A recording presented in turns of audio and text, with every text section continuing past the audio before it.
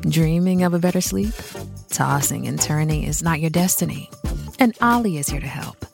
Ollie invites you to sink into sweet, sweet slumber to improve your mental and physical health and overall wellness.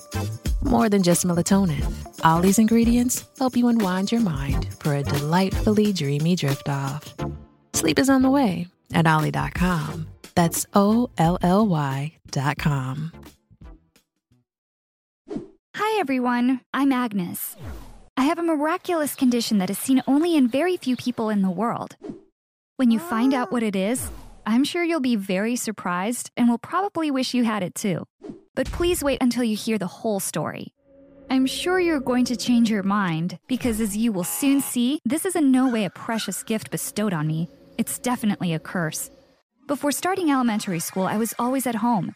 My mom wouldn't let me go to preschool or kindergarten. I really wanted to go to kindergarten because my cousin Casey was going. And I wanted to be just like her. But no matter how much I begged her, my mom wouldn't let me. I rarely saw my dad because he was traveling for work all the time. He was home for only a few days a month. One time when he was home, I asked him, "Dad, why can't I go to kindergarten like Casey? Will you talk to Mom? I really want to go." My dad shrugged. "I told your mother many times, but she won't listen. She says you'll go to elementary school. Your mother is the most stubborn person in the world. I'm sorry, but there's nothing I can do about it."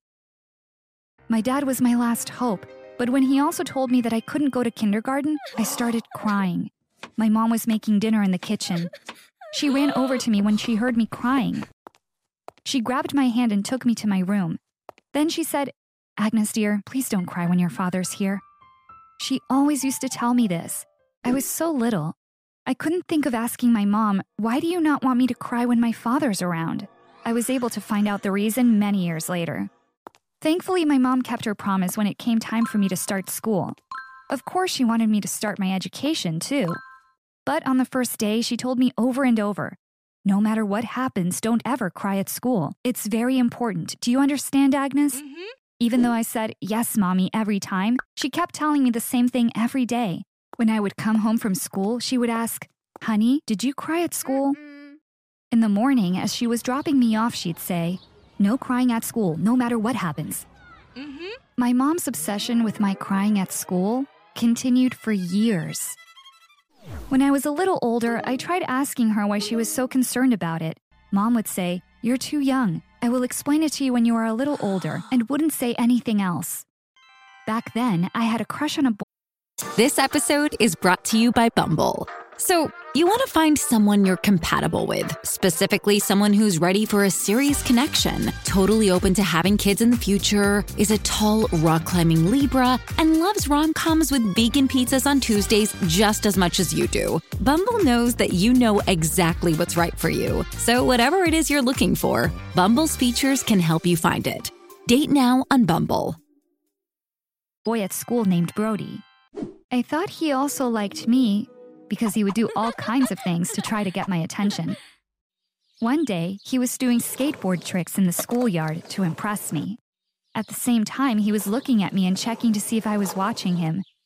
All of a sudden, his skateboard flew out from under his feet, and he fell really badly. I ran over to him right away. He was in so much pain that he started crying, not caring that I was standing next to him. He was sobbing uncontrollably. That moment, I noticed that liquid was coming out of his eyes and running down his cheeks.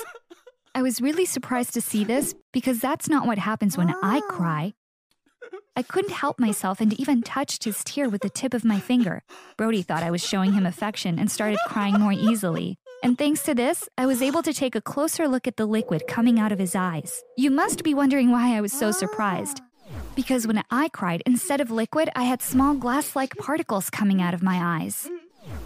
Until then, I had never seen someone crying up close. That's why the liquid coming out of Brody's eyes had really surprised me. When I got back home, my mom asked me her usual question, "Did you cry at school?" I said to her, "No, I didn't, but a friend of mine did," and told her about what happened. There were lots of questions in my mind. Was it Brody who cried in a strange way, or was it me? Did other people also have liquid coming out of their eyes, or did they have the small particles like me? I wanted to know which one of us was normal. My mom took a deep breath. Then she said, "Agnes, what I'm about to tell you will need to stay as our secret. You can't tell this to anyone, including your father." She started explaining that, first off, that liquid is called a tear, and told me that normally when people cry, salt water or tears come out of their eyes. But because I was a special kid, I cried differently. Then she added, "There's something else that is important for you to know. What comes out of your eyes is not glass, it's diamonds."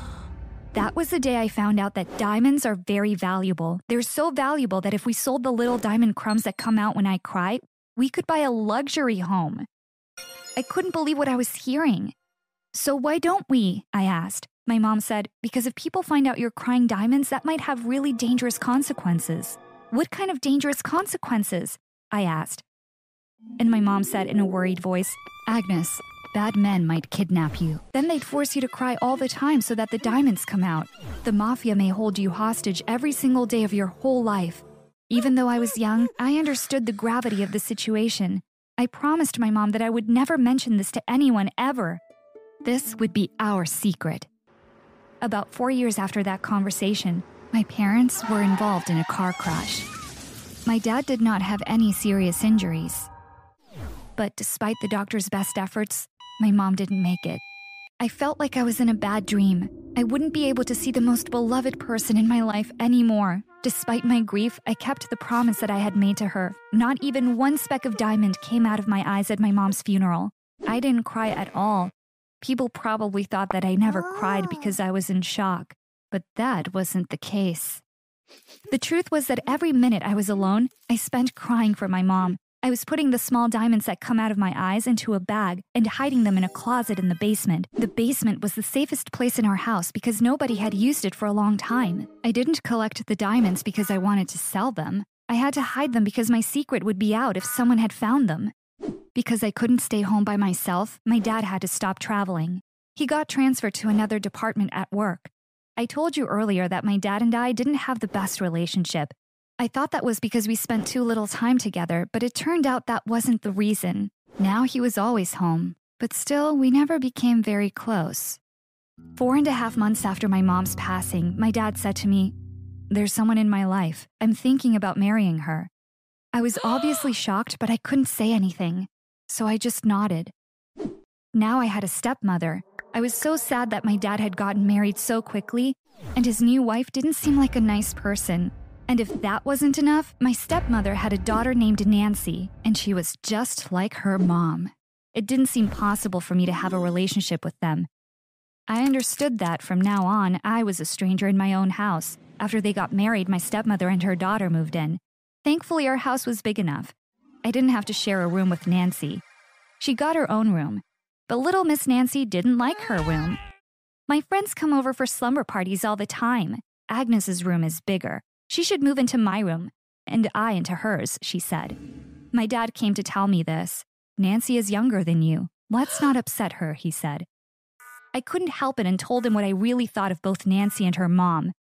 I also said to him, "If my mom is watching us right now, I'm sure she's very upset that you've gotten married so quickly."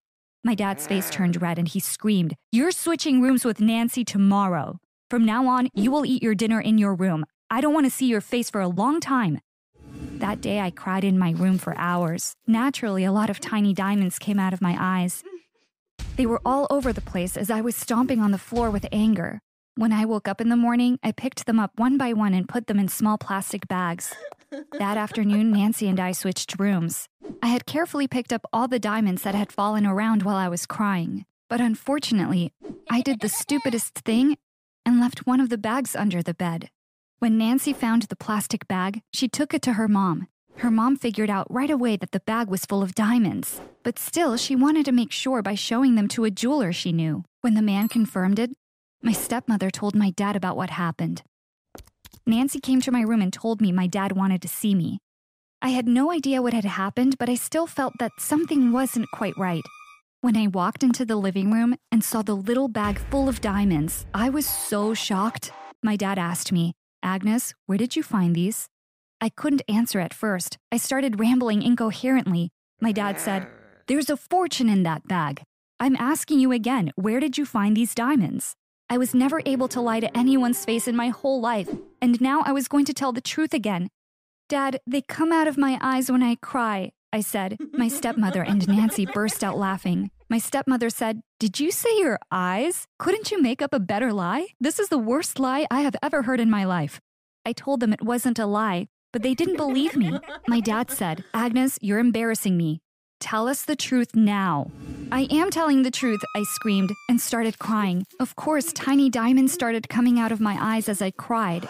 My dad, my stepmother, and Nancy were staring at me astonished. After witnessing this scene, they were finally convinced I was telling the truth. As you might guess, my life completely changed after that day. I went through things that you can't even imagine. You won't believe the things my stepmother did to me after learning about my condition. However, I'll have to tell you about that in another video because we're out of time.